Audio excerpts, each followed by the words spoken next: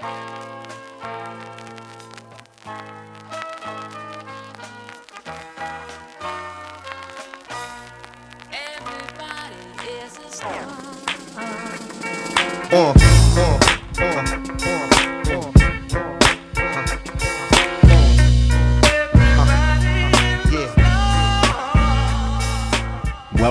to Tanked Up, the podcast all about video games and beer. I'm Ben, and I'm here with Lucy.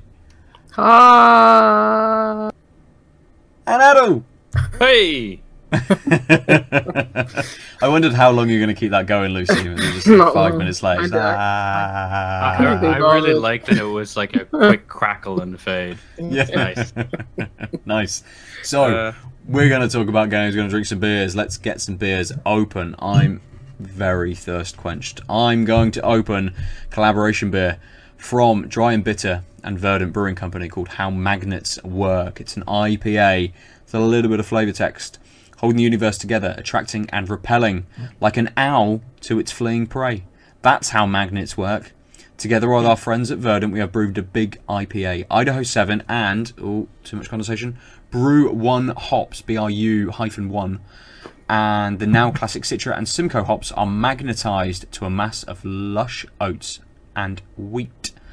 Ingredients-wise, it just says water, malted barley, wheat, oats, hops, yeast.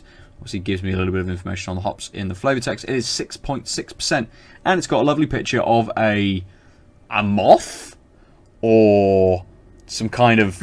That's like penguin. It looks like an owl. I mean, yeah, it's a Rorschach, is what it is. Yeah, clearly. yeah. It's some kind of animal. Yeah, who knows? I'm gonna open it. Lucy, what are you drinking? I'm drinking a Deya. Ooh, nice. That's all I'm gonna say. I'm just gonna drink it. Nobody else gets to share this enjoy. It's called Clouds That Shape Themselves. It's a 6% IPA. Juicy IPA brewed in our house style, unfiltered, unpasteurized, unfined, naturally soft, hazy and juicy. That's pretty much it. 500ml can. Got a nice little dog on the front. Oh yeah, I've seen that one. Yeah. Nice. But anyway, this has been sitting out for just about the right amount of time, so probably around that 7 degrees. Okay. I'm probably looking for. So yeah, I'm just going to drink it and stop talking. Nice. Half an hour. Crack on. Adel, what are you drinking? I'm double checking. I am drinking the last two beers from that lovely box sent to me by Michael in Vienna. Oh yeah. They've been sandbagging them for a couple of weeks. It is the Hofbrau Kaltenhausen Keller beer. And I can tell you, it has some Austrian in it. On it, its malts notes are 2 out of 5. Its Hopfen aroma are also 2 out of 5. Its bitterness is a 2 out of 5, and its spritzigkeit, I think its bubbliness, is a 2 out of 5. Brilliant. Show you these icons. A really good That's 2 out of impressive. 5 beer. Yeah, that's impressive. And it is a 4.8% something or other. It's probably a lager, let's say. I don't know. A lager is usually more than 2 out of 5 bubbles. Yeah. It's a good 4 out of 5 usually. So, good, there are beers. How do they taste? So, this Dry and Bitter is going back far too easily. Dry and Bitter and Verdant collab, sorry. Has a nice light nose. A little bit of fruit on there. Maybe a little bit of orange in the nose. But the taste has got this lovely dankness to it. And I find that with a lot of Dry and Bitters beers, is they really get that dankness across. You know, it's a little bit kind of green. It's a little bit weedy in what I'm getting.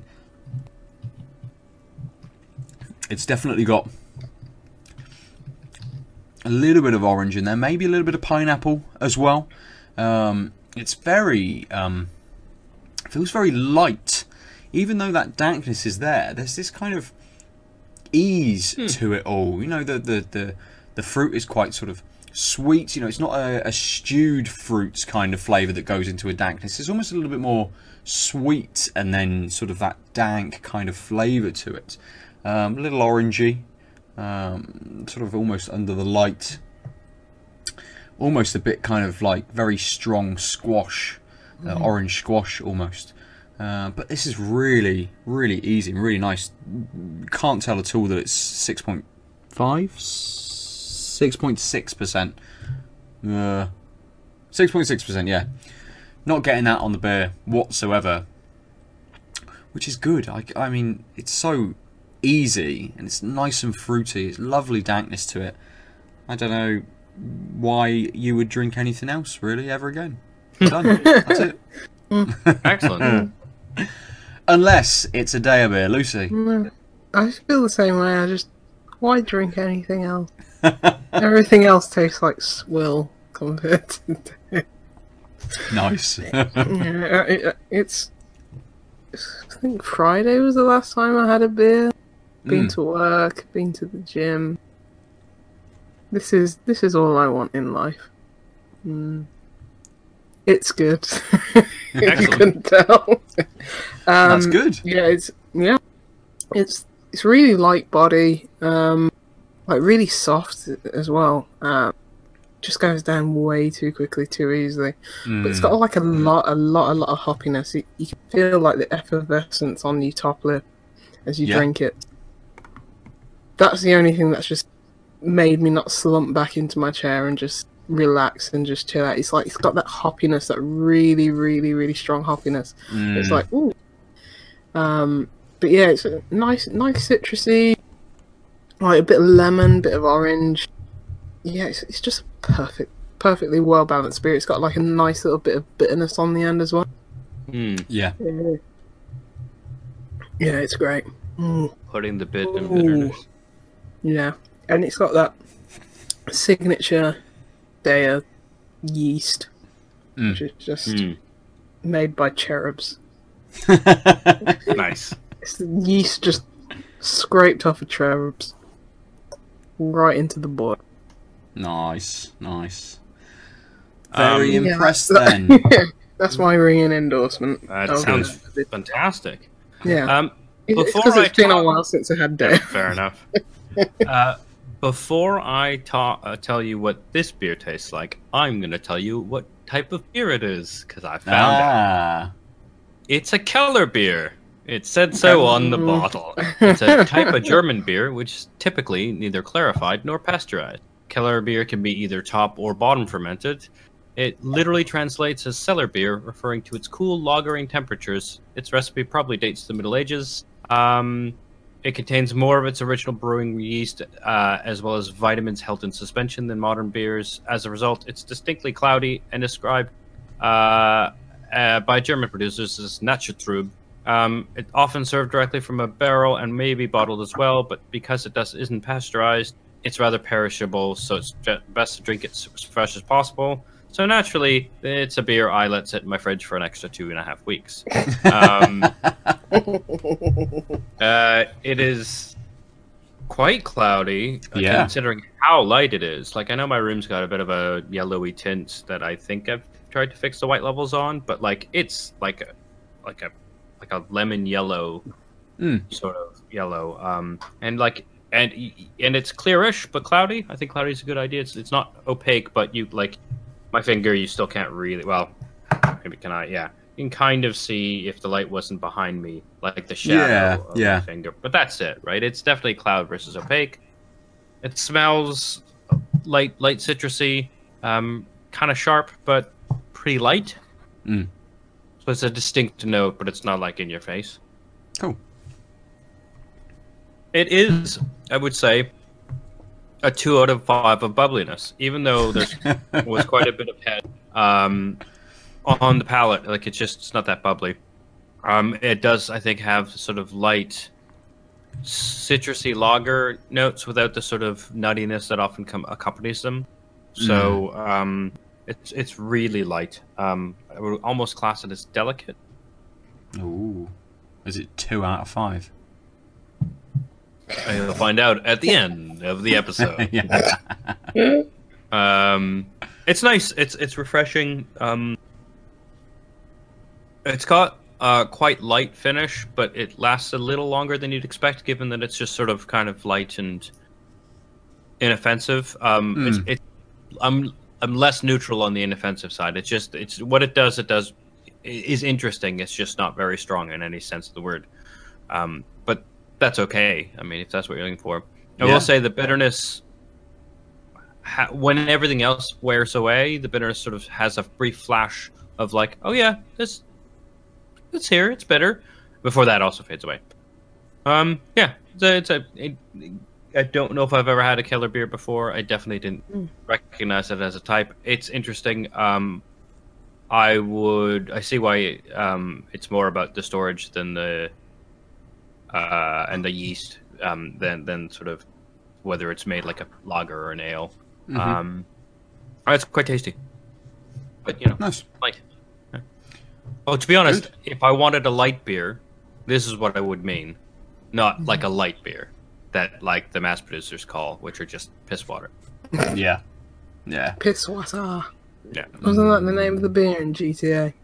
Piss water. Pisswasser, I think it was. Yeah. Oh, what a good segue into games, Lucy. Hey. Well done.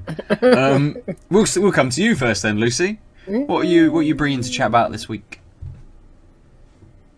Oh yeah, that's it. Etherborn. Oh, Yeah. I played that. Yeah, we played that. Well, I finished it. Adil, you've got a few levels in? Yeah, a few. To be fair, it's not a long game, which some people say to its detriment. I would be like, oh, I like short games. Yeah. But even so, I did feel like it did cut off a bit sharply. I was like, oh, even I was surprised, because I knew it was a short game going into it, but even I was surprised just how quickly it ended. But we'll get into that a bit later. But yes, Adil, it is a 3D puzzle game. Puzzle platformer? Puzzle platformer, yeah. I mean, I'd say it's mostly platformer. Yeah. The puzzles revolve around traversal mainly, because it's like is it MC Escher? That's the name they do. Yeah, sort of. Yeah. It's about perspective and like basically, if you're on these like little, most of the time these like, for lack of a better term, like these little moons or like small 3D shapes that you need to walk around. But like if it's a sharp edge, you'll fall off. But if it's a ramp, then that means you'll wrap around, and then suddenly you're upright on the next level. And sometimes, so it's basically a lot of platforming and puzzling on trying to navigate to get to the end goal with a certain amount of things. Yeah, you collect like little orbs, and you have to put the orbs onto platforms, and then those will lower barriers or open up new areas. And yeah, that's pretty much the crux of the game. It doesn't really change that much from start to end. So it is very much centered around that whole traversal mechanic. I really enjoyed it.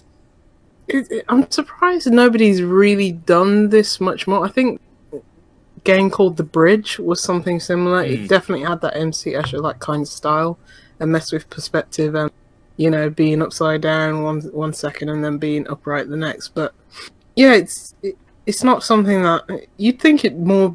Indie developers would do it, but it's not really seen that much. But do you know what it reminds me of? And I know I've spoken about this, like 100-odd episodes ago, which was one of the first PSN games, Ecochrome. Yeah, I thought you was going to mention that. Yeah, I mean, in Ecochrome, it was much more about like the camera perspective and like lining up elements so it looks like they connected from your perspective, even when there was a gap, or drawing a hole such that you fall down onto another platform. So it's much more like a traditional platformer, but the key was you were moving the camera. And this is like, okay, modern platformers tend to have these worlds, and you're not so much, the camera isn't, you're the person, and what if you were doing the moves around such that the perspective changes how things go? But it's very much in that idea of sort of lining things up and thinking about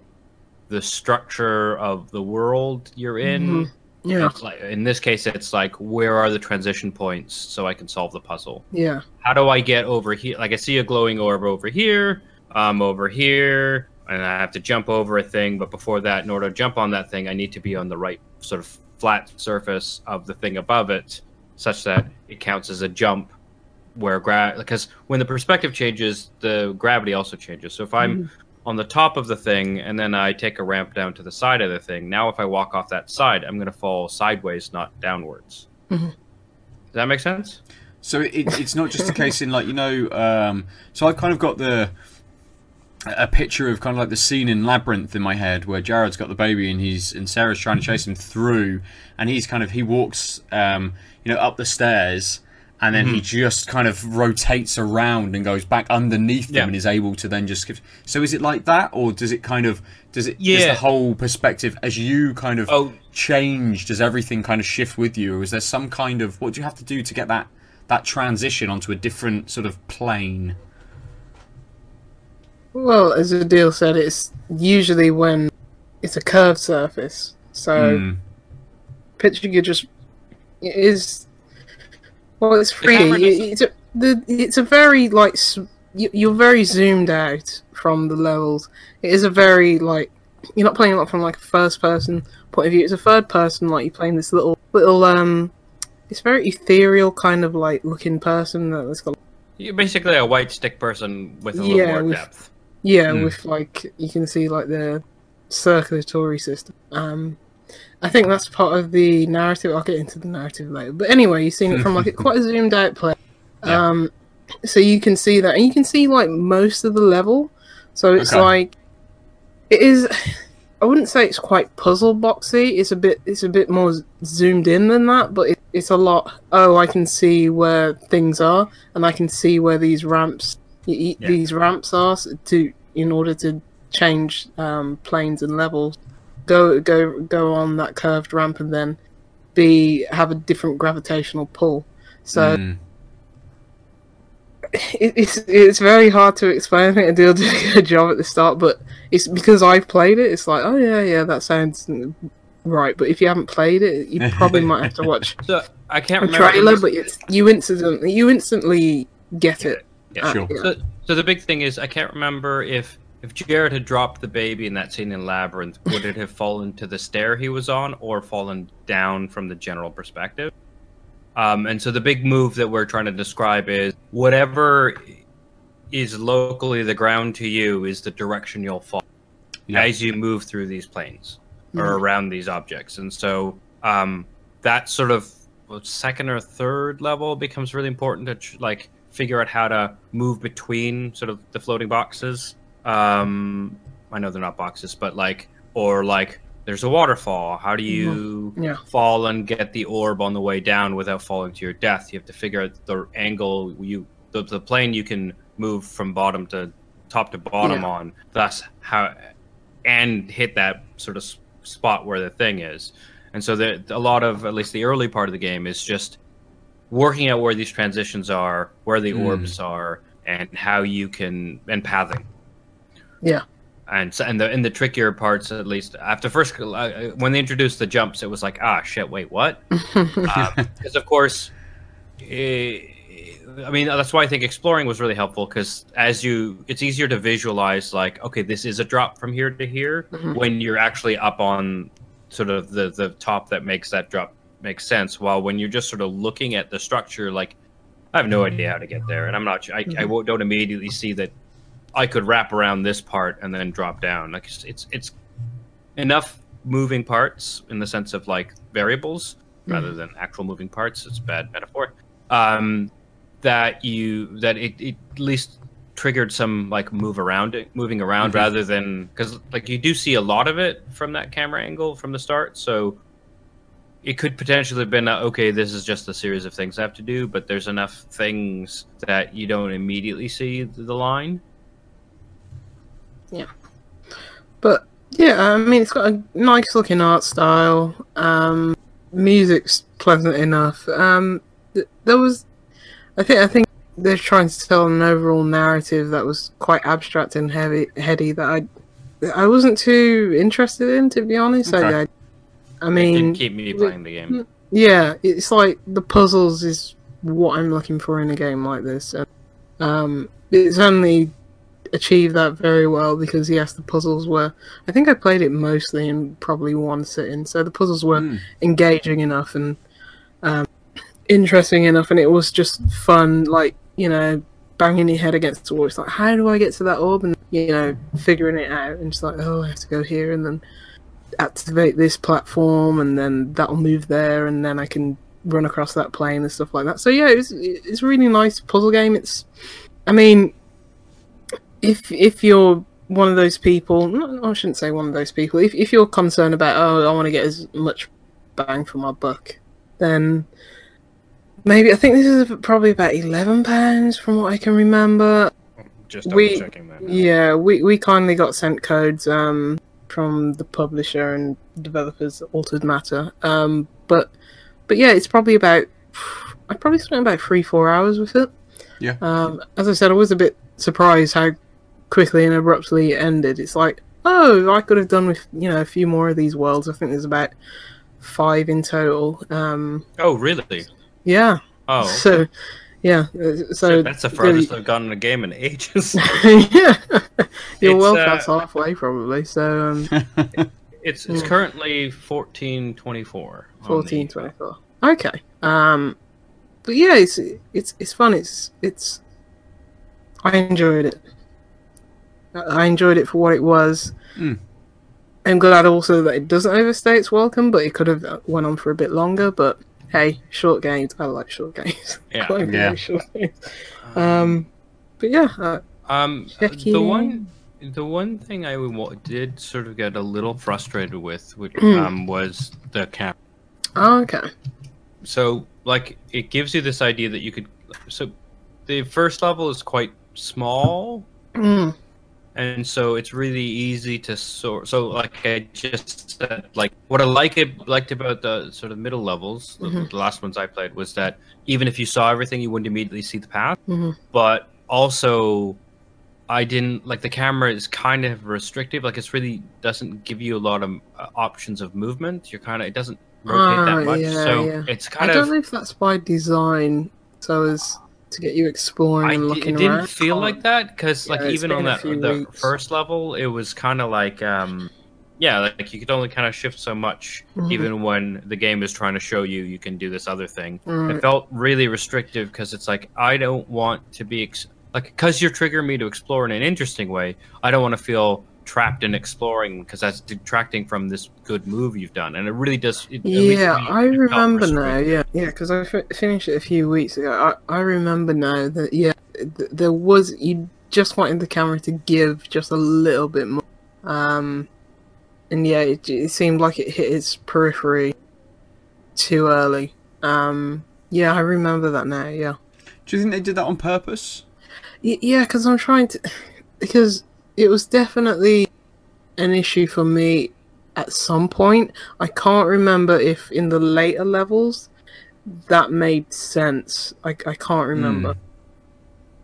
Honestly, can't remember. It's been a few weeks and a few games since then. So, but yeah, I remember that being an issue. But maybe play through a bit more of it and maybe evaluate your opinion. Maybe you're right. I can't remember, but yeah, it controls well otherwise. And in a game that's doing these things in like a 3D space, the camera works on the whole. It may be a little restrictive, but it's not all over the place. Oh, that's good. What did you both play it on? Switch.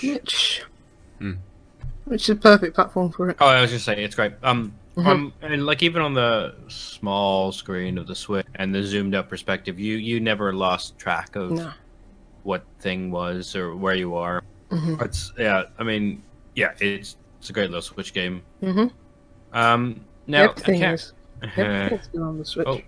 I can't remember. We started doing a thing with Steam reviews a few months ago. Was it looking at the bad ones and talking about them? Is that what it was? Right, yeah, that's what I thought. I just wanted to make sure before I'm like, and then this happened, because I actually brought up some Steam reviews. Nice. First of all, it's there are not a lot of reviews. Okay. It's a small game though. People probably played it on Switch. Yeah. Yeah, I mean, this isn't a game that jumps out. So, oh dear. So there's no bad reviews. Oh, there are definitely bad reviews. Although one of them is really funny. God. The one is by user Noah, who says 27 minutes to finish the game. Oh, and well, then- Noah's very clever. And then the developer responds with, "Hi, sorry you didn't like the game. However, half an hour is really not the normal completion time for a first timer at all. As you need to know every single solution and shortcuts by heart to complete it in that time. And 27 minutes is really odd to us since not even the best speedrunners we've seen get to that mark. Did you maybe follow a walkthrough speedrun video or find some kind of bug or something? Please leave us a message if you want to talk about this." Did you respond? Brilliant. Oh, and I was Yeah, like, yeah, that's a great response. You guys are awesome. Because yeah, that's if you're a savant, then maybe, but or a developer who made the game, Yeah. maybe. Yeah. But yeah, you're not gonna finish this in half. Couple hours. I mean, yeah, I'd say 2 hours minimum. Yeah.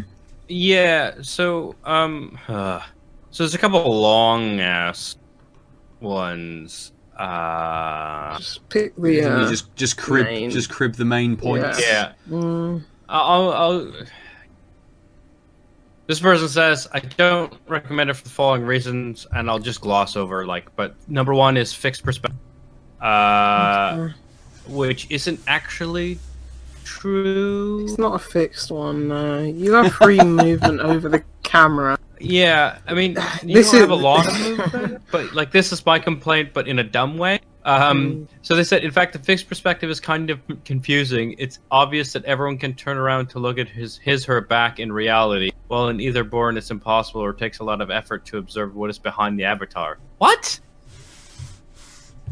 I can't see what's behind my back. It I was takes just me a like- lot of effort to see Yeah. what's... I'm I was gonna say- not an owl. I was like, this is why I said, what? Because that's not true. Let's And move also, yeah.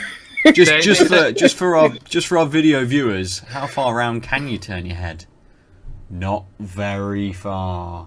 For our I was just say for our video viewers, like everyone else does. You're saying our audio viewers are too dumb to understand. We don't know how to. We can't look at their back. Man, that's not No, how it's you very make. visual. It's a very visual thing to see how far I can turn my neck around. So- Ben's head is rotating on 360 like Emily Rose. It's the Exorcist. Cool. Okay, so there are 5 points, but that's okay. Second one was confusing control because of the fixed perspective, which I don't think. It's is not fixed. Resident Evil. No. Yeah, for a player without a handle like me. Wait, for player without a handle like me, I'll feel frustrated to control the avatar with just WASD. Without a handle? Does he mean controller? Yeah, I think Yeah. something's auto-corrected, perhaps. I Yeah, can probably. change, usually I can change my perspective with the mouse. However, the mouse is useless. Oh, I think someone's got an input problem then, because there's no Yeah. way there's no camera. Either control. just because Um, you use WASD with camera. Yeah. Meaningless wandering. I must complain about the meaningless long corridor in both level selection and inside the level. It wastes my time.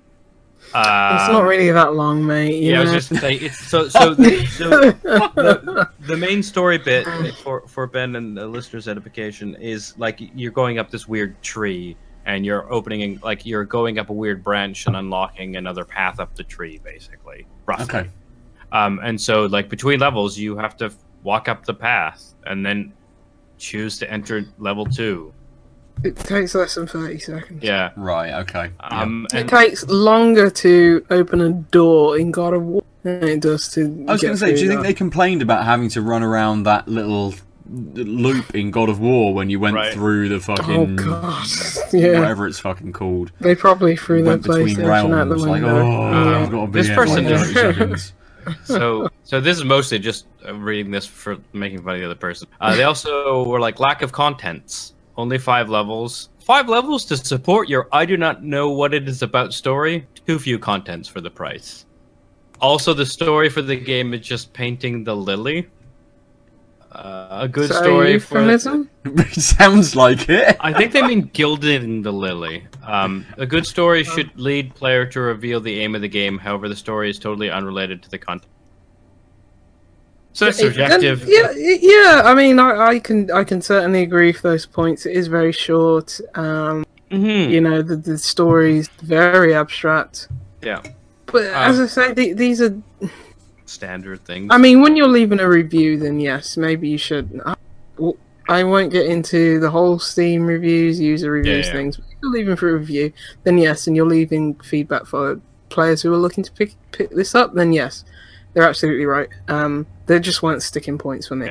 Yeah. And the last thing they said was, which I find hilarious, long animation after each interaction. Each time I interact with light balls, I have to stop to wait for finishing watching some animations trying to demonstrate what has changed.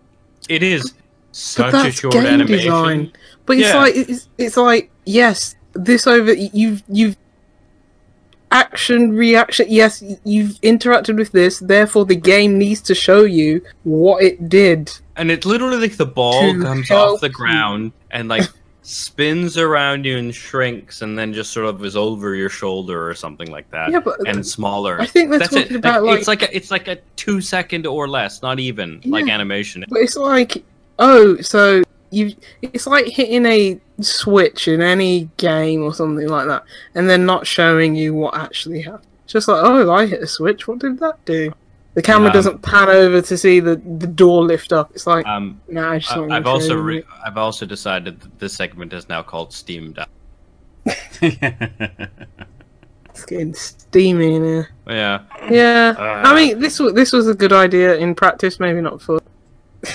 I mean, so I purposely, I purposely you picked the most. I personally picked this specific bad review because it touched on things we had spoken about, but was also a bad Steam review because it's a Steam review. But I mean, yeah. So I think the consensus. So they obviously had some controller issue for the first 2 points. It took me a second to figure out.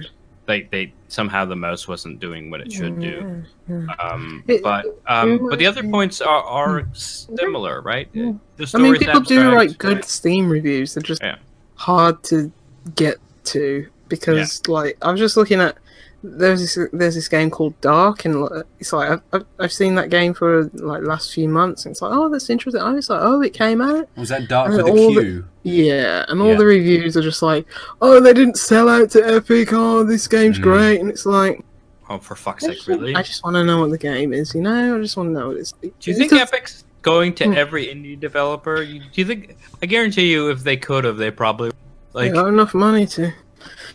Yeah, but I'm like saying they didn't sell out to Epic, so this is great. It's like presuming they had a chance to sell out and chose out. Well, they did. Epic did. Dark, yeah. Supposedly, they were the developer was approached. It's like one guy as well that developed it over a few years. He was approached by Epic and he said, "Yeah, I'd love to have it on your store, but I don't want it to be exclusive."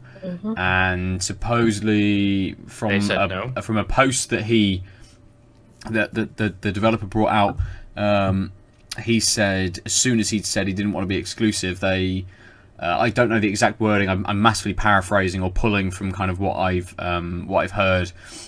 They turned around and said, "Well, maybe you can't be on our store, or you won't be sort of prominent on our front page or something." The idea that if they don't sign up, that they're kind of stifling the developer or putting sort of blocks in their way, so maybe they're not quite as successful on the store sort of thing. It's either us or kind of nothing type thing.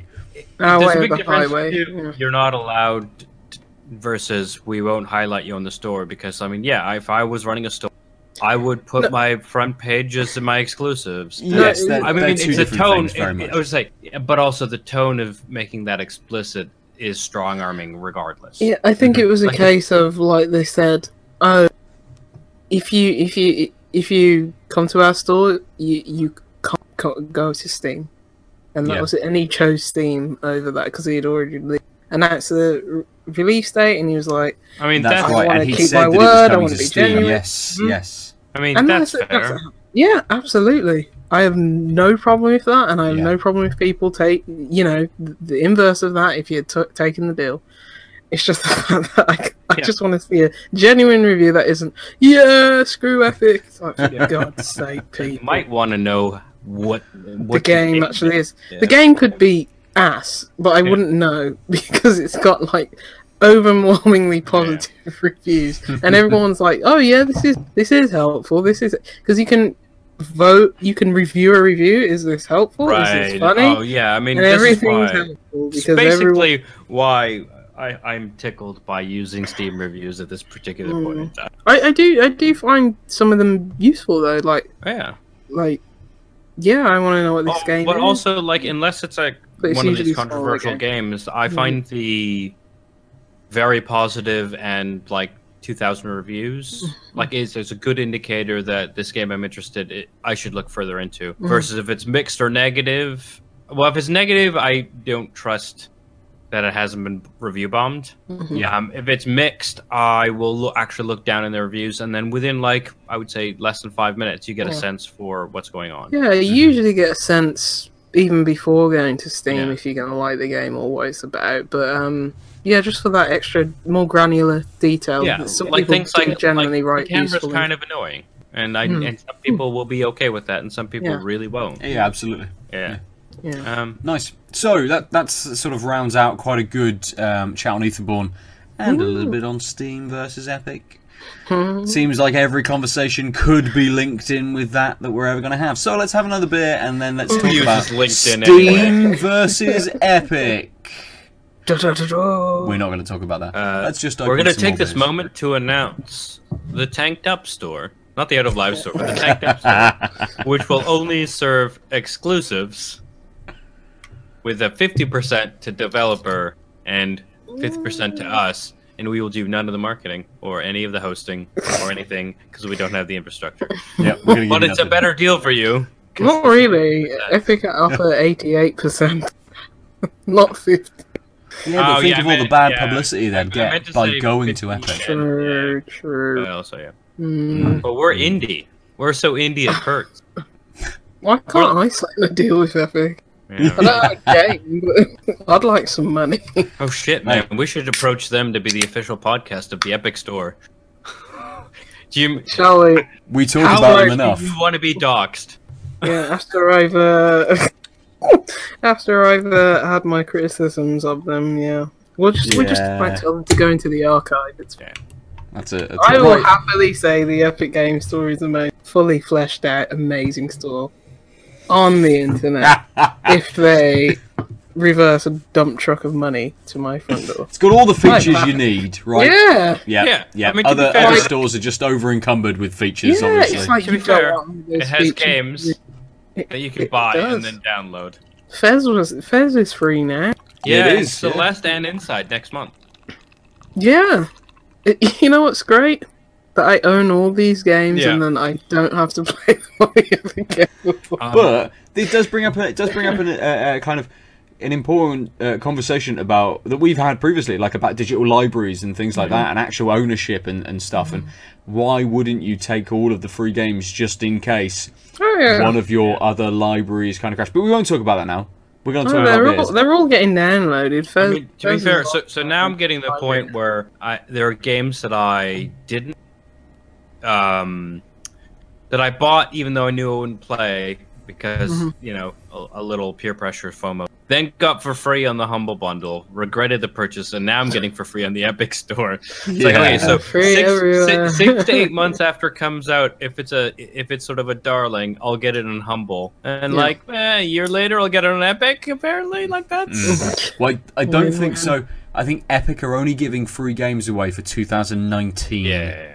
What? So I After think that, they're will- not giving. So that will stop. Yeah, I think after And the then year that- ends. So I think that's what they said, but I suspect it won't be that because they're making such big deals. Like if I were them, Maybe. because I think that's a lot of people are going and hitting get free game and then looking around and maybe buying a thing. Yeah. But like, if I'm gonna get like Mike Bithel's next game, I'm gonna give away one of his old ones for ramp and keep doing that. Like, that's a thing. Yeah, absolutely. Yeah. Right. I mean, that just makes marketing sense. Yeah, And if they let go of the free game thing while there's still animosity towards the store, they've fucked up. And they have the coffers, and I think it's a way that they could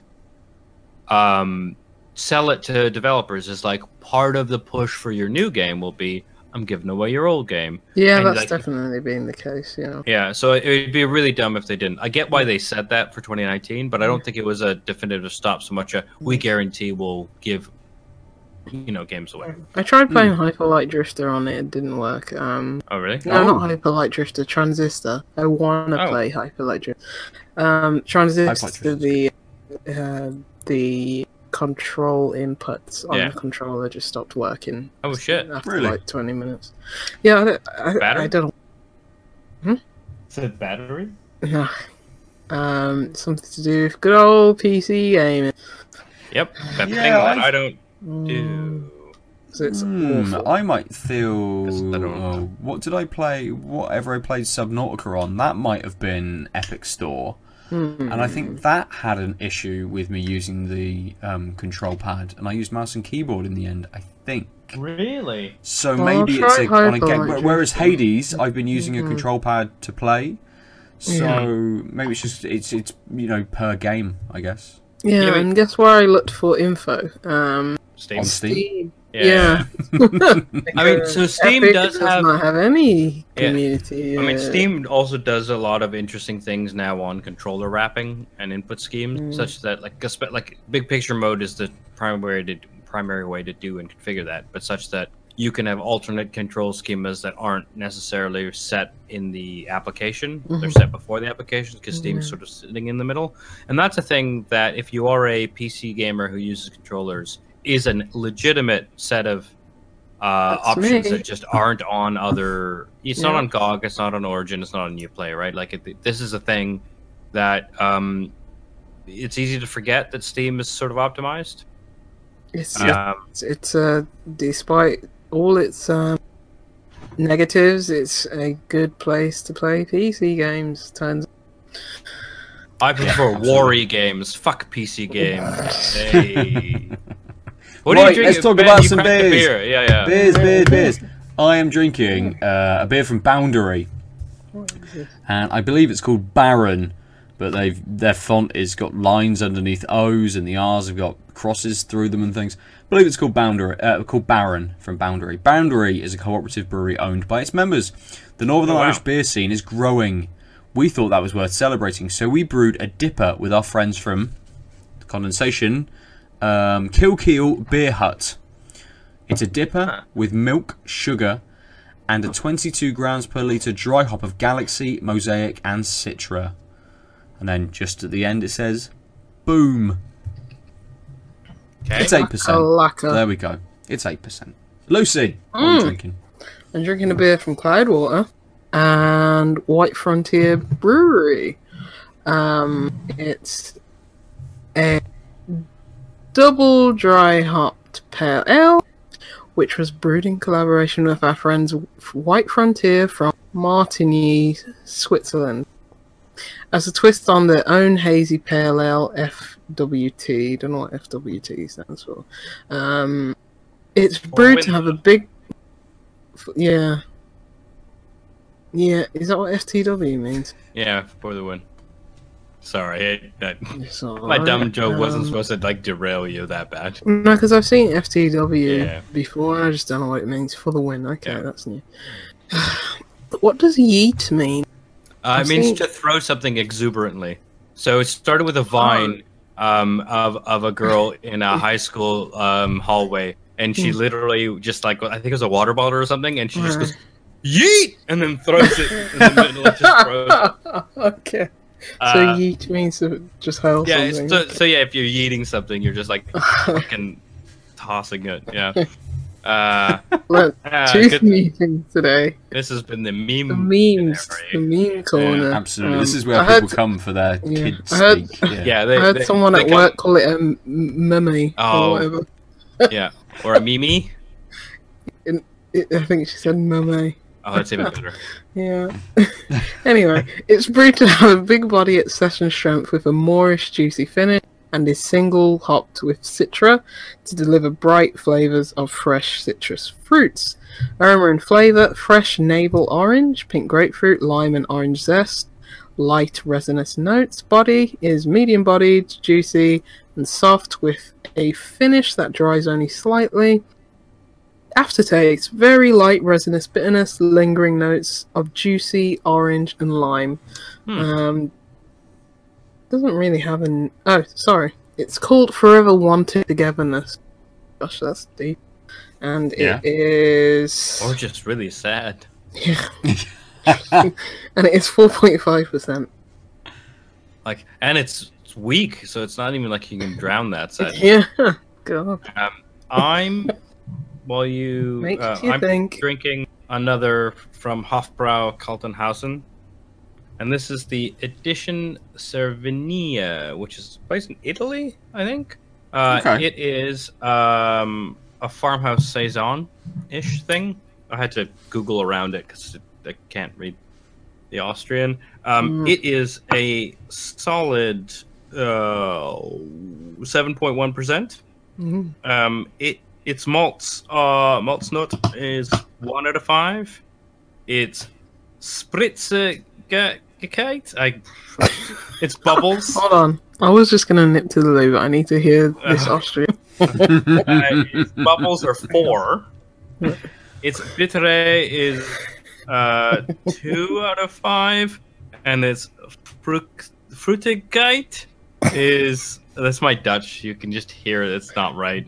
Definitely not Austrian. Its fruitiness, I'm assuming, is a full 5. So 4 bubble, 5 fruit, 2 bitter, and 1 malt. Bittore, I don't know. All right. I like pretty much all of the beers you've had from this box have had this have had the scales on. Yeah, you know, whether it's... so these two are from a different brewery, but the other the other one also had those. I don't know if it's a bottling thing. I'm sure it's not a legal thing, but it must be like all the craft brewers have sort of jumped on board with this, or at least Oh no! It is very bubbly. Oh, jeez. That's a treat for you YouTubers. Yeah, I'm gonna let that settle. Yeah, that's probably a good idea. Yeah. A good idea. I feel like I should wait for Lucy to come back before I describe my beer, but I'm not going to. I'm going to tell everyone what it looks like first. Look at the the murk on this. Look at all that murk. Yeah. It's kind of this slightly off yellowy, orangey, almost egg yolk kind of colour. I think killed a bunch of people in Nicaragua in the 80s. That's how much of a murk it is. Yeah, absolutely. It's got a nice light nose to it, but it's kind of, I don't know, there's not much there really. Kind of expect something bigger for a double IPA, especially with saying that it's been dry hopped with Galaxy, Mosaic, and Citra. I don't know about the 22 grams per litre, if that is a big amount, a small amount. I'm not really sure, but the nose is quite light. But in the flavour, that is just juice. It's all juice. Look at that murk, Lucy. Murk. That's just pure filth. And it's getting... What am I getting? I think the other beer kind of gave me a little bit sort of mango-y kind of flavours as well, along with that orange. And I'm thinking that maybe that's lasted a little bit with this, perhaps. It's giving me a light bitterness sort of towards the end. It's not massive. Getting a little bit of the alcohol come through. Not much at all, but just that slight hint towards the end. But it's full of fruity flavour, and again, not too stewy, but it's getting there. But it's kind of a bit, at least for me at the moment, a bit indiscernible, really. I can't quite pick any individual fruit out. It's just kind of this mash of sweet fruit. Yes. That's maybe how they made it. They just put it all in. They just mashed it all down. Ooh. So it's just not particularly tart, it's not particularly sweet, not like berry or melon. It's just kind of fruit. I mean, yeah, there is a slight. It does edge more towards the sweeter side of things, but that's brought back down by that sort of that bitterness, and that sweetness is maybe a leftover element from the 8% as well. That sweetness kind of goes from a little bit fruity to a little bit more kind of alcohol-y sort of towards the end, just before the bitterness kicks in. But it looks like juice, man. It is super juice. But I may be able to pick things out more as I'm drinking it. So I'm going to jump interrupt us later once you've had some time to climb. Absolutely. So Lucy, I'll jump to you and the Cloudwater. Yeah. When I poured it, there's like no head. It's more opaque and more orange juice like than Ben's. That's possible. Yeah, because when I just got this out of the fridge, I knew it was Cloudwater, but didn't know what type of beer it was. And I poured it, and I was like, "Oh, there's no head on it." I looked back at it and was like, "Oh, there's no head on it." And then I smelt it, and it's got that lime zest, and I was like, "Is this a sour? Is this a sour?" And I read it, and I was like, "Oh, it's not a sour. It's got lime in it." Yeah, it's a double dry hop pale ale. Because it smelt like that mojito beer that we had. Oh, the Mead-hito. Yeah, the Mead-hito. Ah, yes. That's what it smells like. Not as white as limey, but yeah, it's on there. It's got a little bit of fruit, a little bit of citrus on the nose. But yeah, I was like, it's like a sour. Doesn't taste like one though. Okay. It's got a lot of lime in it. You can definitely. But not super tart? It cuts through. No, but it's not tart. So it's like the citrusy lime rather than like the soury lime. For sure. No. It's still got that... I mean, it said on the can that it's moreish. It does have slightly dank, slightly malty, bready taste to it as well. The lime's quite nice in it because, yeah, it doesn't have that sourness to it, but it does have like that nice, refreshing... like bit of pep to it that you can taste the lime in. It's not too bitter on it. It's quite fruity. It's not bitter at all on the end, and yeah, it's not very hoppy. It's quite soft. It's quite smooth. It's not quite all the way juice, but it's not got a lot of carbonation in it. As you can tell, with very lack of head on it. So yeah, it is just like juice, but it still retains that beery quality, maybe from the malt, maybe from that little bit of moorishness. It's 4.5. Okay. So it's very light, but the body still, it's not thin. You're still getting like decent medium body. So yeah, which the can might have. Yeah, it even says medium body. So. Right. It's a weird beer to think about it. It looks like a sour, smells like a sour, but it's not a traditional pale ale. It's like an amalgamation of like so many different things, but it works. It's really good. Excellent. Nice. So my beer's head has calmed down. Quite a lot as well. It's good that it hasn't stuck around for ages. Yeah, so I think that's actually probably a testament to the 4 to 5 bubbles. But like the carbonation is so strong that the head is disrupted by the other bubbles. Because it's still reasonably actually it's calmed down quite a bit. I'm getting a very similar, slightly limey nose off of it. Yeah. Something it's not quite floral, but it's like that sort of nose opening, not quite zesty, but somewhere between zesty and floral. That sort of hit of like, pleasantness. I think with the liminess. I don't know if that makes sense. If it doesn't, sorry, taste is subjective. I don't know how else to describe it. It's somewhere between zesty and floral. Like, it reminds me of when I smell a floral beer, and it reminds me, I think probably because of the liminess of zestiness, and it's somewhere in the middle because it's not actually floral. Saison, almost. Yeah, well, it's a Saison Farmhouse. So that makes sense. I guess that's. Oh, is it? Sorry, I missed that. I missed that amongst the German. It's fine. You managed to get to what I was trying to say in a concise way based on my inconcise ways. So teamwork. Hey.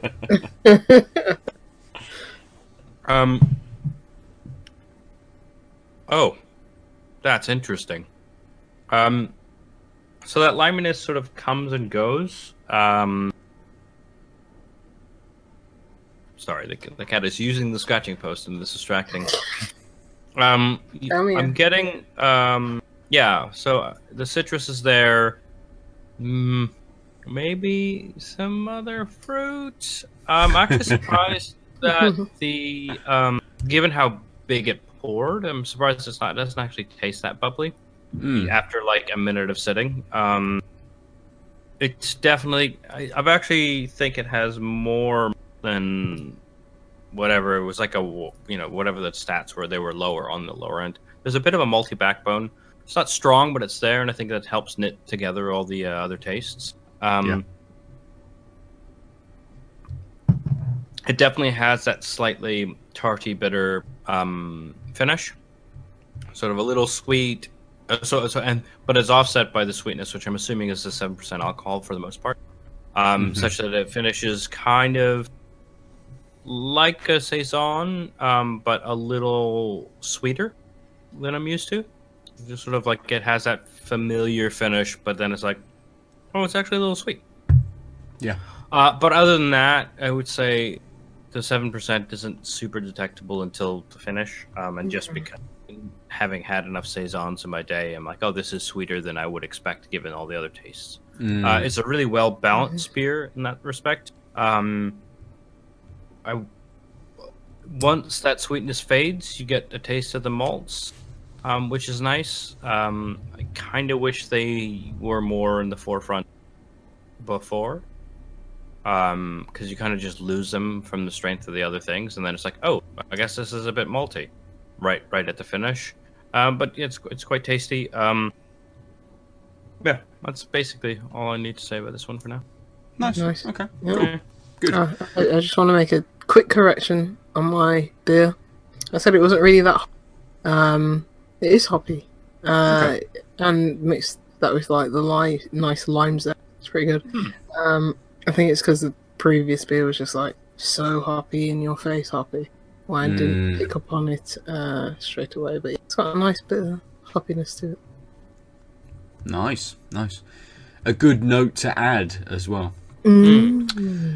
So I kind of, it would have been good to have done this in a slightly different order and gone off of the back of Lucy's beer as being an amalgamation of kind of different styles and things, because what I wanted to talk about this week was we just had Gamescom, where several games were shown off, several games were announced, and one that kind of caught my eye was a game called Disintegration, which was a first-person shooter where it's not a traditional first-person shooter. You're on a hover bike, so it seems interesting in the way that kind of like movement is slightly different, or at least perspective and how you view the battlefield and things are slightly different in that first-person shooter element.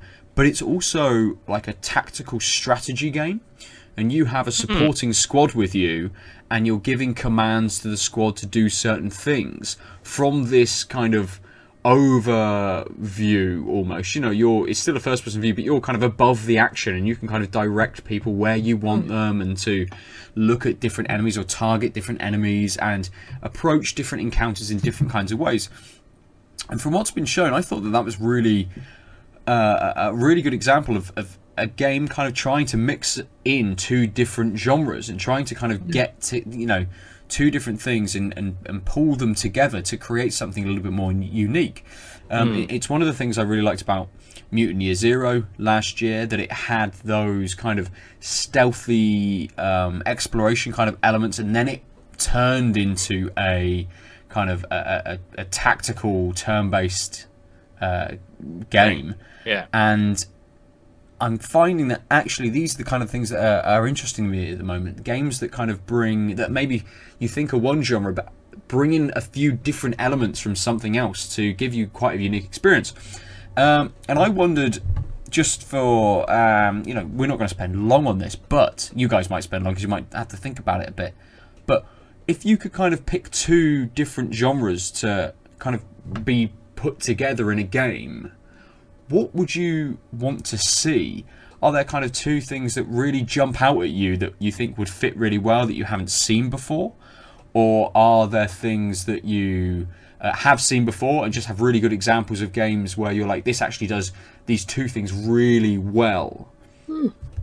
I've got one. Yes. Yeah, Go on, alright. 2D Metroidvania platformer mixed with a point-and-click adventure. Oh, I like that. Oh, okay. And actually good, because when you're thinking about amalgamations, my mind to a game called The Fall. Don't know if you like played it. Rings a vague bell. If this was, look it up. I think it came out in like 2014, 15, the first Ah, episode. yes, the Dead Times. Yes, it had it was like a 2D action platformer. Yeah, of course you do. It's like a 2D action platform where you're playing like this AI. It's a really interesting story as well. But it's like you basically crash land on this planet, and does it ring a bell? I think so. Is this the one where you have weird clones, or am I thinking of a different game with a similar aesthetic? I'm thinking of a different game with a similar The aesthetic. Swapper, yes. I think you might be thinking of Sorry, Swapper. it's just I think they came around at the same time. They both had, you were a character with a glowing face in a 2D platformer. Yes. Forgive me for misremembering which glowing face robot game you were thinking of from 2014. Yeah. Yeah. Anyway, so this glowing face, you don't make cloney things. No, you crash land on this planet, and to cut it short, you're an AI. Your suit is an AI because basically the pilot crash landed on this planet, and the pilot unconscious, and then the AI is alive, and the AI has to basically keep breaking down boundaries to allow her to get her pilot to safety. So it's like, usually like it's kind of, you know, who is it? Like Asimov, the Three Laws of Robots. Yeah. You're having to break these boundaries, like, I have to put my pilot in danger in order to get past this thing, which will eventually make me get closer to my goal in helping him. And it's about keep pushing those boundaries. It's got like this. It's got a bit of combat in it. It's got like point and click sensibilities, and it's also a 2D kind of Metroidy in the fact that it's like, I'm solving these puzzles going back and forth, rather than like traditional Metroid. But yeah, it was just an amalgamation of different genres, and it was. The second episode didn't turn out quite as I hoped. I was quite disappointed by it. I think it came out only last year. So really, but the first episode's definitely worth it, and it ends on a cliffhanger. And if that was just it, the game, then it's like, yeah, great, really good. Play the first episode because you probably have it free at this point. Yeah, nice. And is that kind of what that game does? Is that kind of how you would mix 2D Metroidvania with point and click, or have you got something else in your mind of how that would actually kind of fit together? Just play Hollow Knight. Here we go. Yeah, just play Hollow Knight.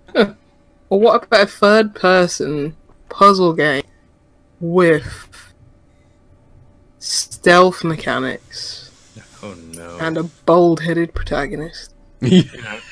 in an open world? In a semi-open, or just robot dinosaurs in an RPG. I don't think these games exist, Lucy. I don't know. No. I think this is too far fetched for what you're talking about. Everything I dreamed of, Oh man. Cadence of Hyrule from this year is a pretty good example. Like a mashup.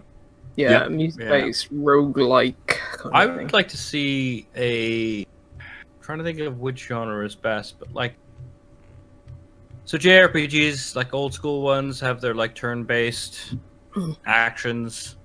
Even active time battle is just real time, but it's the same idea. Gunpoint. I would love to see different genres sort of take on that, like whatever your action is, it's kind of in a turn-based. Yeah, so like you're interacting with the world, but everyone's sort of taking their turn, but you're abusing menus to do all your things. There's some depth to the types of things you can do, but not necessarily. So a bit like what was it? Undertale, a pacifist run of Undertale. Okay. Right. I'd like to see. I'm just trying to think of what type of game. So I'd like the idea of doing that. I just can't think of what type of game would be best. The other idea would be, of course, like a fighting game that was done with a turn-based JRPG. So like all the moves were the same, but how you had to do that and execute it would be the most painful and annoying but interesting way of doing fighting game rock, paper, scissors. Because everyone has then it becomes super strategy-based because you have the time to... It's about knowing what the counter move or whatever the right move is at the time, not being able to pull off the combo. Yeah, there's a lot of games like that use that. Not necessarily what you said. Like, not many games are like Undertale. Yeah, use like turn-based in like different genres. Yeah, I mean, like the little bit I played of Transistor, that was very interesting in its turn-based stuff. I was actually playing more turn-based before my controller issues started, but like I think there's a game called Indivisible or something that's coming out later this year that uses like it's sort of like a 2D brawler, like kind of like Streets of Rage kind of thing, but it uses like turn-based stuff as well. So that seems cool. Yeah, turn-based card battlers this year are very much. So it's actually a thing that I like card games to do more plotty things. So like I like SteamWorld Quest more than Slay the Spire. Me too. Because although I haven't really given Slay the Spire, I definitely haven't given Slay the Spire enough time. Which I don't think it's about it here. Yeah, I think we spoke about it last week. Okay, yeah. I know that in order to properly speak about it, I need to give it more time because that's the type of game it is. Very in depth. But like, I want to play that Dicey Dungeons game. That looks cool. Oh, that one looks really interesting. Yeah, it looks like something you can finish. There's a tabletop card game, like a physical card game, based on Street Fighter, which I saw a YouTube video on, which I'm sure you can just find it. Looks bonkers. In the exact opposite way we're talking about mashups, but it's like how to capture the move counter system of Street Fighter with cards, and it's complex, but it seems to kind of get the nuances of high level Street Fighter play with cards. But yeah, I can't think of anything, like nothing jumps straight to mind except for maybe wouldn't it be nice if a bunch of the open world games that came along had better plot. But that's just me envisioning narrative. I don't think that's... Speaking of cards, golf is very good. It's a golf game with cards. It's a very good puzzle game. What's that on? I'm sure it's on Android now. It's on iOS for sure. It's a mobile game. Yeah, I spoke about it very start of this year, so it was a while ago. But yeah, that's a very good game. Check that out. It's on Switch now as well. Fucking Golf Peaks. I talked about that like 2 weeks ago. Did you? Was I not here? Oh. Did I talk about it? Did you? No. Did you have that conversation in your head? About it. I didn't talk about it to yourself? I mentioned it in an article I wrote about 3 weeks ago. Or 2 weeks ago, or whenever. Right? Yeah, because I played it whilst I was on holiday because it's a really good toilet game. Yeah, it's great. I played it. I like rinsed it in one day because it was just so. I like that game. Yes, absolutely. So let's move on from our. But you haven't said yours. Mate, first-person shooter. I'm fucking well into Disintegration, mate. I want a first-person shooter with a tactical squad-based fucking element. They're making this game now. That's what I want. I thought maybe you had a different answer, but that's cool. I completely glazed over that announcement. Maybe I should look at it not because I want to play it. It sounds super boring to me, but just because I didn't know it had like all those things. I just heard like. Is it from the creative Halo? And it is, yeah. It is from the creative Halo. It looks super kind of Destiny-ish as well. I genuinely thought I conflated the two because I literally just heard that it was like, oh yeah, this is from the new base of Halo, and then I thought, oh, is this Destiny speed biking thing? And I thought there was no stop in my brain. Oh no, Lucy, they're talking about a new game, and is this Destiny? Right. Like, yeah, because I was like, is he at Bungie now? Yeah. But yeah, I stopped watching that, so I'm going to check it out again because even though it's not for me, I didn't know it had that much depth for tactical. Yeah, that's interesting. Away from that, there's tons of things that kind of like I try and think about, thinking like, oh, I'd really like this. Oh no, that already does these kinds of things. So like city management games, but with a slightly more sort of survival element. Okay, no, you've kind of got Banished that exists already. Or but you can have a new Banished. Well, yeah, absolutely. You can have something else in different settings, different buildings and things, but it's going to hit those same sort of beats, really. If you abstract far enough away, then all games. Come on. Yeah, well, yeah, absolutely, yeah. Wittgenstein's rolling is great. Oh, games are done. This podcast is done. Let's finish. No, Adol, we're going to come to you next for what you want to discuss this week. Fuck, man, I totally lost. What was I going to talk about? I need to go again because I went to the gym and consumed a lot of water whilst I was there. Good. Excuse me. PCAST. Yeah, maybe we'll trim this part while I remember what I shared a link. Maybe it was about entitled gamers. What were they yelling about this time? Oh, fucking everything, mate. I literally can't remember. It depends where it was shared, and this gives us a good segue into everyone go and join our Discord. You can find the link somewhere. Maybe I'll tweet the link out. I'll put it up on Instagram or something like that. And if you can join our Discord, you can find and join in the conversation. Read the articles that we post up about that kind of generally get the conversation going within the groups. We also just shoot the shit, right? Yeah, absolutely.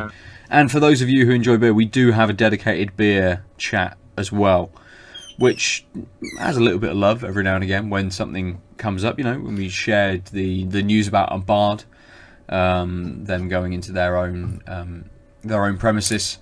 So yeah. I know what it was. What was it, Adol? It was so Apex Legends had some Iron Crown cosmetic items, whatever the fuck that means. But basically, they had new skins on the new expansion or whatever. But the only way to get them was by grinding an expensive loot box mechanism. That's it. Like, the only thing you do was grind on loot box moves. Couldn't you buy them as well? No. You could buy the thing to get the loot box, from what I recall. And the fans basically were like, I think this is too much loot boxy monetization. And so the response was, okay, fine, you can just buy the thing with the games in world currency, which of course can be bought for real money. Which I think it's so. Why I want to talk about this, one is the call and response, which I'll get to in a second, but also, fuck, have we lost the war against loot boxes and stuff and microtransactions when the solution is fine. Just pay us, and we'll give you this fake thing for $10. Sure, fine. Fuck. Look what you're making me do. You're making me sell you a thing and take your money. Like 5 years ago, microtransactions were terrible. Now microtransactions are the solution against loot boxes. Shit. Yeah. What has happened? But basically, people were unhappy. And the official, so the studio, right? The studio said they had an apology that basically said they need to be better at letting their players know what to expect, and it's been a learning experience for them. But then a couple of their developers were like, "Fuck, I can't believe how much we got harassed about this." And so one of them, DK05, basically said things along the lines of, hey everyone, found the dick I was talking about. Guess what? I didn't even read your comment except for the first sentence and last. This kind of garbage doesn't warrant a reply, but lucky for you, I already made a comment about this earlier. Go find it. Which got, like thousands of negative votes on Reddit. Oh no. Someone expressed their opinion. Yeah. And wait, people do that all the time. But also, he was literally saying, hey, there was someone, I'm not even saying who made a comment that wasn't very good and also was already, like the gist of it I had already dealt with, so this was a fake complaint, or like a vacuous complaint because we've dealt with it. And then someone else was like, yeah, but he called someone a dick, not you in particular. So someone was trying to, like, defend him, and his response was, I think technically I was calling gamers dicks? I don't know. I had a spicy lunch. Feeling it. Which I really like. And then I've been in the industry long enough to remember when players were complete asshats to developers, and it was pretty neat. I forged a bunch of long-lasting relationships from back then. It would be awesome to get back there and not engaging with toxic people. Asking how high when a mob screams jump is hopefully a start. It was Mass Effect 3 that put us in this mess. BioWare. And then he's like, yeah. Doing? And then it sort of. That was a win for the gamers, Lucy. Come on. Yeah. Gamers unite. And then he even said, there's a wealth of data available on how monetization works in free-to-play games, and we ourselves have run tests by putting skins on sale in the store. The amount of people who spend is crazy low. Most of y'all are freeloaders, and we love that, and a change in price doesn't move the needle. And, of course, there's a bunch of other stuff, and they sort of... basically, one of his colleagues came in, and a bunch of people were angry, and in the end, the CEO apologized on behalf of Respawn, stating that they want an open, healthy relationship with our community. Not with those fucking asshats, surely. And these asshats... Well, so this is interesting, right? In the Redditor Coolout says the studio committed the ultimate cardinal sin. You got personal. We won't forget this, they wrote. Oh, my God. You've set a new tone for the kind of interaction we'll be having with you. You know what's not personal? Sending death threats and threatening family members. That's not personal. Not personal. No. The fucking entitlement is super real when they got some pushback and then couldn't even see that the pushback came from their moves. And that was the main tone. Like, I looked a little bit of the Reddit. So those quotes and stuff were from a Polygon article. But, like, I mean, I was literally just taking the quotes that they had taken. I'm stealing their sourcing, not their commentary. Yeah. But, like, it's fucking bizarre to have... So, one, fuck yeah, DK05, whoever you are, I'm glad you... No. You guys are dumb. It used to be better. That's all I'm saying. Like, at least be dumb. Like, at least don't call me... Like, the first big tweet that got a lot of hate was, fucking answered this. Like, I kind of wish it was a let me Google that for you link. But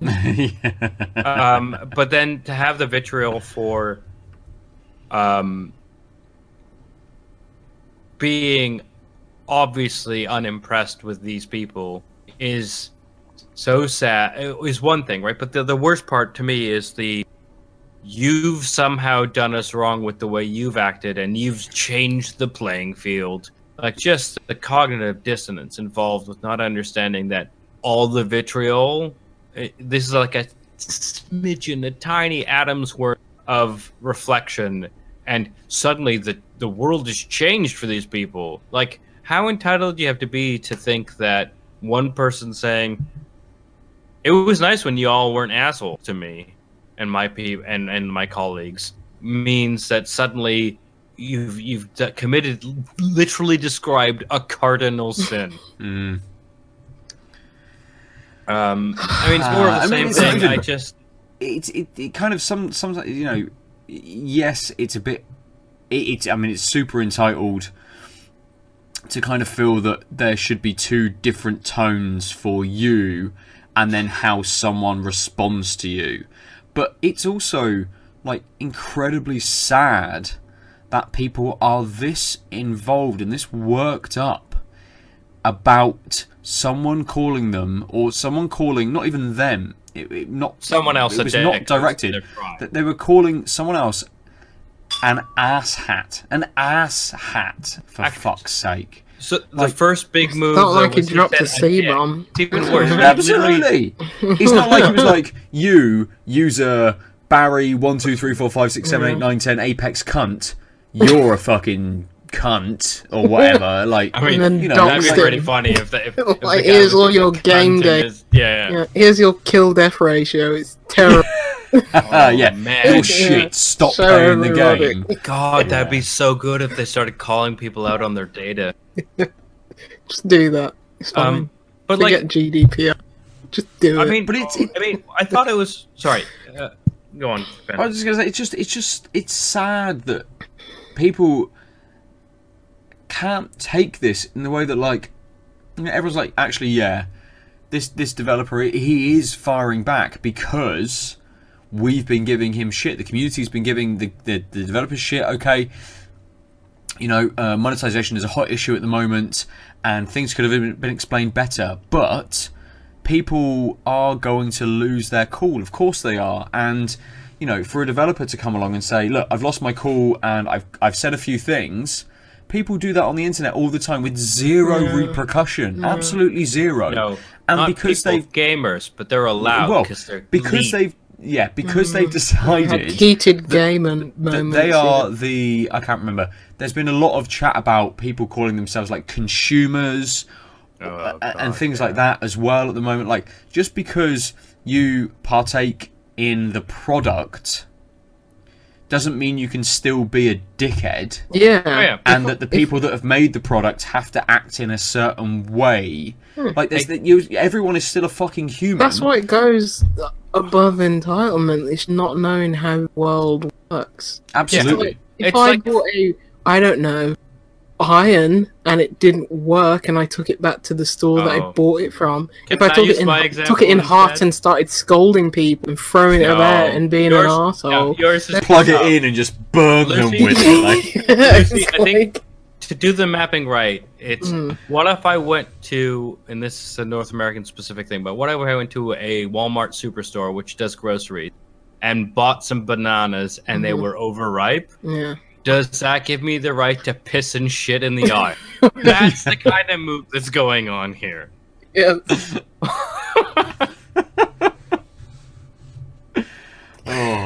And if the cashier said, "Excuse me, sir, please don't do that. You're an asshat." Oh, you got personal.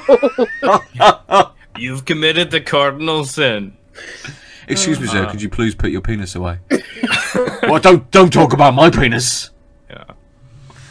Oh my god! I mean, this seems to be happening, or at least it's reported more and more and more. I think it's a good thing because the narrative is shifted to this is stupid. So even when like all the reporting, like by giving coverage, it's not putting gamers in a good light. I think the big problem is, like, I think, these people just need to understand that if you want a free game, so like, the why I wanted to read sort of that handful of quotes is like, if you don't understand basic, you don't understand why he said this, which was, we've crunched the numbers, and like 7 of you are spending money on these things. Yeah. The whales. And the rest aren't, and we're cool with that. But guess what? Because he said freeloaders in a sarcastic manner. It's like, yeah, but he was like, yeah. "But we're cool with you being that." But it's like, because you're playing the game. it turns out in order for all y'all to have this game for free, someone has to pay our bills. And I get that Apex is made by a studio owned by EA, or what is it? Yeah, they're Respawn owned by them, right? Yeah. So like EA makes like billions or whatever, so it's kind of hard to swallow.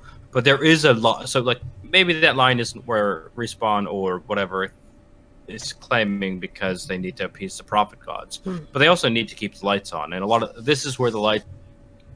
And when and I think it's very prescient and like interesting that he bothered, or he or she, I should say, I'm sorry, I don't know what gender this developer is. DK all we know is DK is a legend. Yeah, Donkey Kong all the 05 praise deserves a raise. Yeah. Stack But like Vince, they went out of their way to say, DKs. you know what? I get that you're arguing the price is shitty, but actually, the people who actually spend the money on this type of shit, the price doesn't impact. Like, we've done the data crunching, so, and they've already apologized. I think this is the key thing: is they already started with, "You did this wrong, so you can just buy the thing if you want the thing," and then they said, the people who actually like. You're all up in arms about the idea of grinding of the loot box, but actually the people who use the loot, who look for these things, it doesn't matter how much, like, they'll just do it. And I hate to break it to you, but we are in the world of unfettered capitalism, and so this is a perfectly reasonable thing to say, which is, why wouldn't I extract more money from the people who will pay them more money, especially when most of the consumers aren't doing this? Yeah. And it's like the thing we've been mentioning for years is, fuck you, it's cosmetic. Like, these aren't game impacting things. I get that there's a social exchange with where, you know, not having the newest greatest thing in Fortnite. Like, I know that, like, I've read stories about kids being teased in high school or whatever for having the default skin. So I'm not trying to minimize that, but I am also saying that this is stupid. Sorry, it's all stupid. Yeah, I mean, this is the problem. Sorry. As soon as you start acknowledging the layers, you're like, yeah, it turns out man is just a really complex animal with an overdeveloped brain. Because if it was something magic, like with a soul, or we were rational beings above animals, none of this shit would happen. This is because we're broken things. We're just, evolution isn't perfect, and this is the result. Sorry. No one should care about this shit, but they do. Oh, absolutely. Absolutely. It's like, I don't care about. I will go back to the example, like Deus Ex Go. This is the only time I've ever had a discourse with like a developer being upset about something in the game.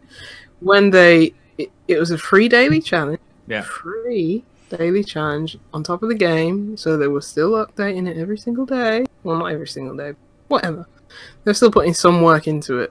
But it's like it changed from a formula where it's like, oh, you could try it numerous amount of times, and there was like, oh, actually, let's try and get some money out of this.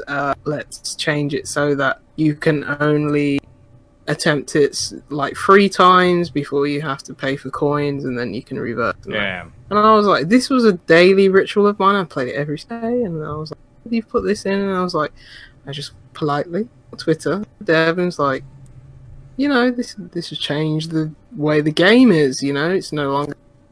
It's going against what made the game fun, like trial and error. And they were like, no, try it. You know, we feel probably just marketing speak. Nevertheless, they engage in the Discord. I was like, okay, I'll try it. Tried it for a day. And I was like, you know what? Nah, Not for me. Never played it again.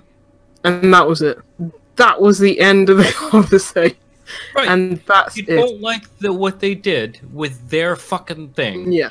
Stop doing. Move on. Move on. And this was something I play every day. With your fucking choice. Yes. That is capitalism. That is what you're claiming is important because you're trying to invoke the rights of the consumer. But the rights of the consumer don't trump the rights of the producer. No. The producer can do whatever they want, even if it affects their bottom line. And then what happens is people leave. And when they do, that person fails. But what doesn't work is continuously buying the thing and then whinging about it, because that's not how capitalism works. Yeah, because That's like how ass-hattery works. I'm sure people who like I'm probably not the only one who played it every day.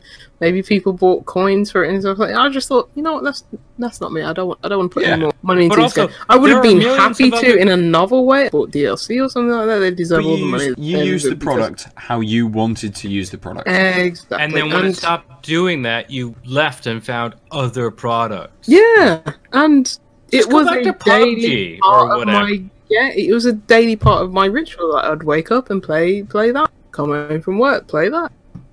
It hasn't killed me. Stop playing it. I think about it now, and you know what? I only have fond memories. It's like, because you stopped when you wanted to, right? Yeah. They made something that I wasn't happy with, and it was like, yeah, cool, whatever. Yeah, and the what we've been talking about with Apex Legend hasn't quite, or at least I haven't seen that it's quite reached the levels that, say, like the Ublitz developers had got with the with the vitriol. There, we haven't quite got to. You know, I'm so happy about the Ublitz thing. They with things didn't like apologize. With things like death threats and things like that, we're not quite at Never that kind of level. But people. There is no fucking excuse for being, for just being fucking polite to people. There's no excuse for being an asshole. It just, someone has put time into. Oh yes, okay, fine.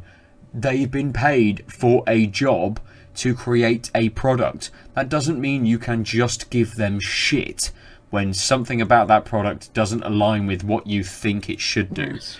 And then when someone kind of, when someone has a very human moment and they react to to other things that they've seen, and even in a very light kind of way, which is what this is. Yeah. And also the Ublitz thing was the same, right? Like, it was like slightly sarcastic, but you could tell the tone wasn't go fuck yourself. Absolutely. Because it's I've been following Ublitz for ages. Like, I signed use that they are like that. They are they're sarcastic and everything they do. They have that kind of tongue in their apology. They were like, "Oh, we're used to we do this type of communication, and maybe we fucked up because we didn't realize that some of you people wouldn't have been fans beforehand." I'm like, no, because it's like you're speaking to the people who actually care about the game. A bunch of asshats from the internet saw, oh, this is the next latch I'll do about the Epic Games Store. And then they're like, yes, like flies on shit. Like, yeah, let's go attack this. Yeah. And I think this opens up a larger conversation about bandwagoning and harassment and you see corporations. It everywhere. They absolutely have nothing better to do. It's like I go on a random YouTube video, gave Days Gone a bad review. Because it's not a great game anyway. It wasn't even a bad review, middling to average review. And they're like, oh, this is the person who doesn't like men because they gave Days Gone a bad review. What? Yeah. How does... And they follow these people. They follow these people to the ends of the universe. To they could be on the most obscure YouTube channel with 2 views, and they will find them. They will find them. And they will downvote, and they will saying, this is the person that did that, and it's like, oh my god. But even then, watching people just sit there and watching the what was it called, opening night live with Jeff Keighley, the Gamescom kind of show that they had where they revealed a few games and things. Watching it on YouTube through I can't remember who it was. So I think I was watching the IGN feed of it, and just the comments were like, "This is shit. Bring this," and then obviously they, fucking hundreds of them just scrolling up constantly. Right, all of them, almost all of them, were just shit giving, and none of it was like, "Oh, this is really interesting. What does everyone else think about this?" It was just constant vitriol. What's even worse is when they're commenting on another kind of thing that's just completely different. Yeah, I think a good example was when, remember that guy got done for plagiarism at IGN? Oh, the Dead Cells review. Yeah. And then, yeah, that was bad. Don't get me wrong. But they were, like, downvoting and commenting on, I'm sure it was, like, the Flipping Death review, because I was just watching the video review. And it's like, you know, the likes and dislikes are just right there when you open the video. Yeah. I had, like, so many more dislikes or stuff like that, and it's like, hold on, this game can't possibly be bad. I've played it. It's like, and the people were just like, you can't spell IGN without plagiarism. Fucking. It's just like, this is a completely different game. What are you doing? You're. Let's finish this conversation there for this. Yeah, I mean, no, we have to end on something more lighthearted. So I think True. I mean, I will say this though, which is why I thought this was interesting, is because it was kind of refreshing, even if ultimately the CEO had to say, like, we want to be friends with you. The guy, it doesn't sound like the DK05 got fired. Good. It should be given actually, gold medal. So, I wanted to bring this up, not because I mean we've had these rants before, and he should get free parking space, reserved parking space at the studio. Yeah, what hasn't happened is having a developer fucking be like, "No, actually, y'all suck." And I remember a time when people have, and then they get fired. Yeah, so I'm saying, like, this has been pretty blatant, and it was clearly like several comments over time. And it doesn't sound like this person lost their job. Yeah, if you host a forum on 8chan, you keep your job. Yeah. So, I'm really hoping this is a bit of a turning point. Shout out to Mark. You know what's funny? All these developers call these games as, like, asshats and, you know, freeloaders and whatever. They will still buy their game. It's like, you don't have to do any PR at this point. They're all fucking... They're all sheep. They'll be like, I can buy Apex Legend gun. It's like, yeah, I'll do that too. Yeah, I want to squad up with me. Yeah, I'm going to download the reason why they're pissed is because they want to have shiny thing for free or for like an hour's worth of work, and they didn't get to do that. Yeah, Vince coming out just it doesn't make sense. It's like, it's not going to affect your bottom line. People can still buy the game. Yeah. The only way to make sure people don't buy your game is to have Randy pictured as your CEO. And that's if you really don't want to sell your game, you do that. Otherwise, you can say whatever the hell you want.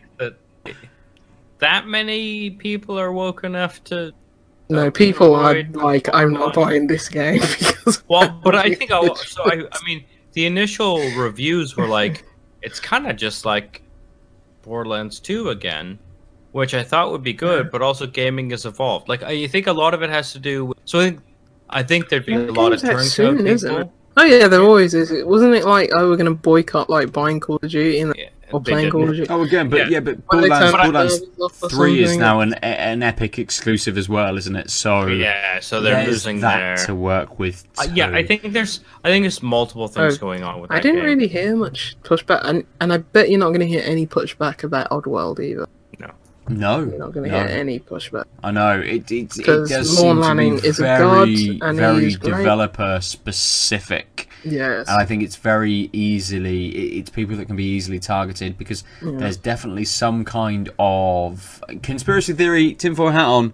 There's definitely some group of people behind the scenes pulling the strings and going, let's now target these people, let's now talk about this, let's now do this. I mean, Gamergate existed for a fucking reason, and it was driven by definitely like 4 or 5 people who orchestrate the whole fucking thing. There was an interesting... They've not gone away. Sorry. No, they haven't. There was an interesting article on, was it The Verge? Just talking about Gamergate and like how like teachers at university are like, oh, we're having to like change our teachings because we're actually having to unteach these radicalized what were children now, and it's like that just speaks to a bigger issue. It's like, yeah, a lot of kids are getting their education from the good old internet these days. Yeah. Oh, but that is not a light-hearted place to finish. No. Let's talk about the beers that we've drank. Can we talk about ooblets this week? Things dance. Mate, next week we talk about ooblets because everyone dances in it, and they do. They signed to Epic, and the character did the fucking Fortnite dance, which I've forgotten the name of, but it's all about your hands going everywhere. Which one?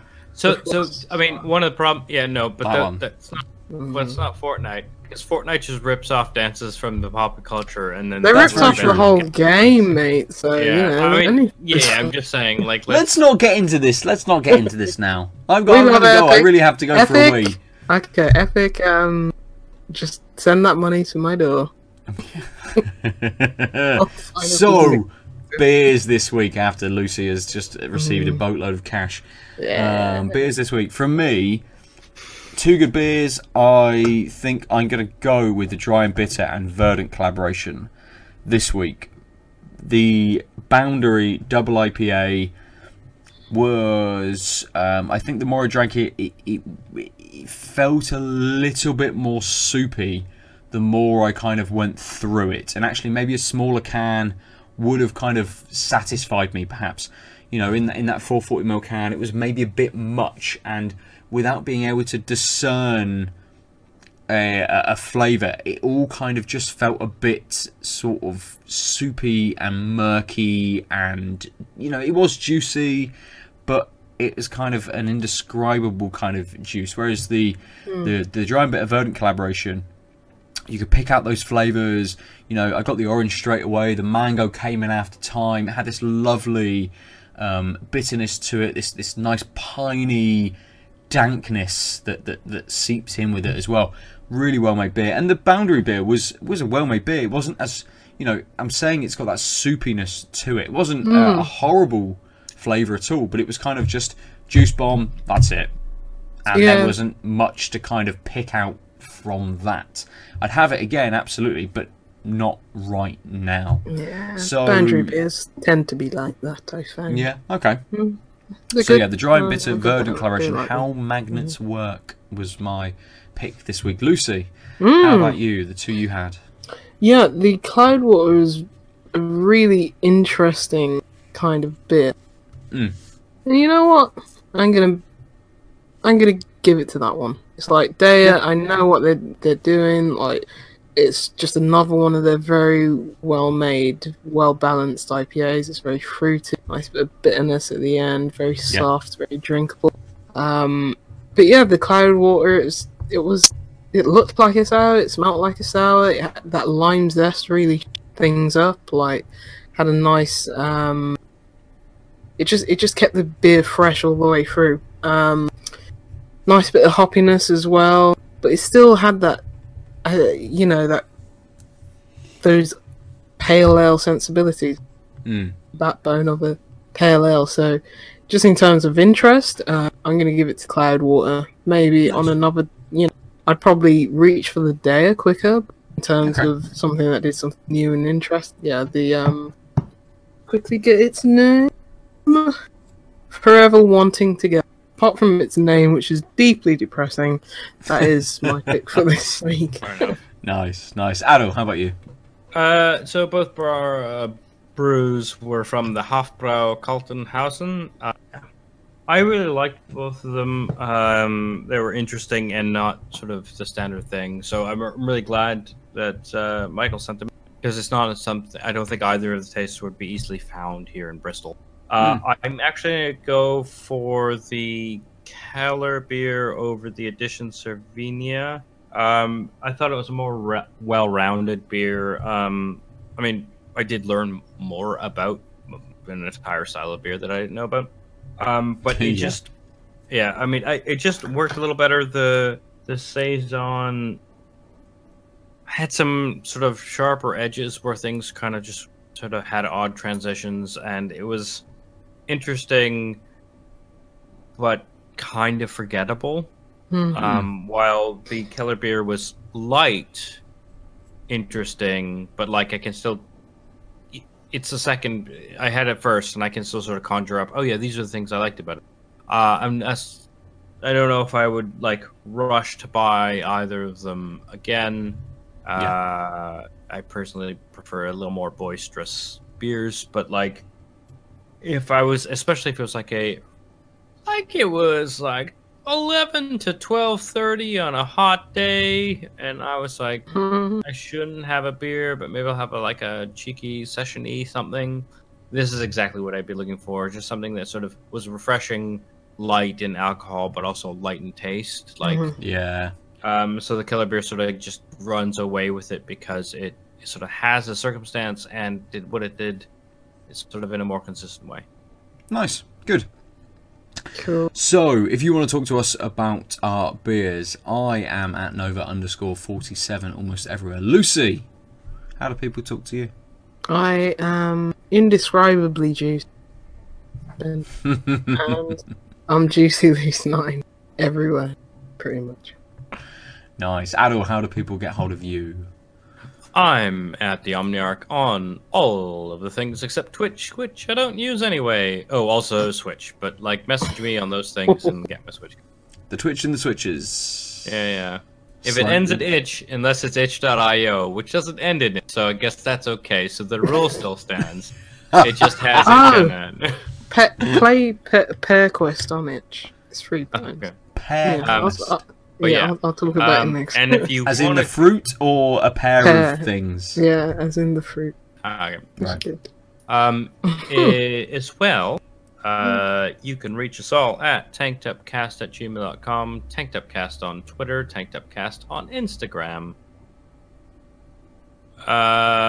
We often share screenshots and shots of our I didn't take pictures of my beer this week. I'm the worst. I totally forgot. You can see all the other beers from this episode if you don't look at the YouTube, which is fine, on our Instagram, as well as all kinds of interesting updates on beers we might be drinking or playing. Yeah, good.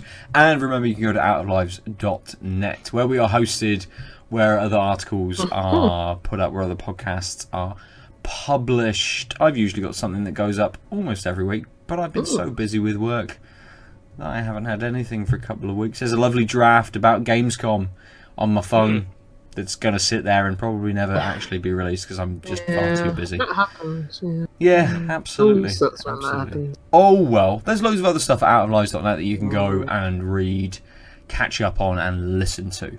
So that's it for us this week. We have been tanked up. Bye-bye. Bye. Enjoy your bank holiday. If you're in the UK, then you're in a... Bye. Wait. There's a bank holiday coming up? Yeah. Oh, This man, I weekend, don't know this country very well. Also, ciao. www.outoflives.net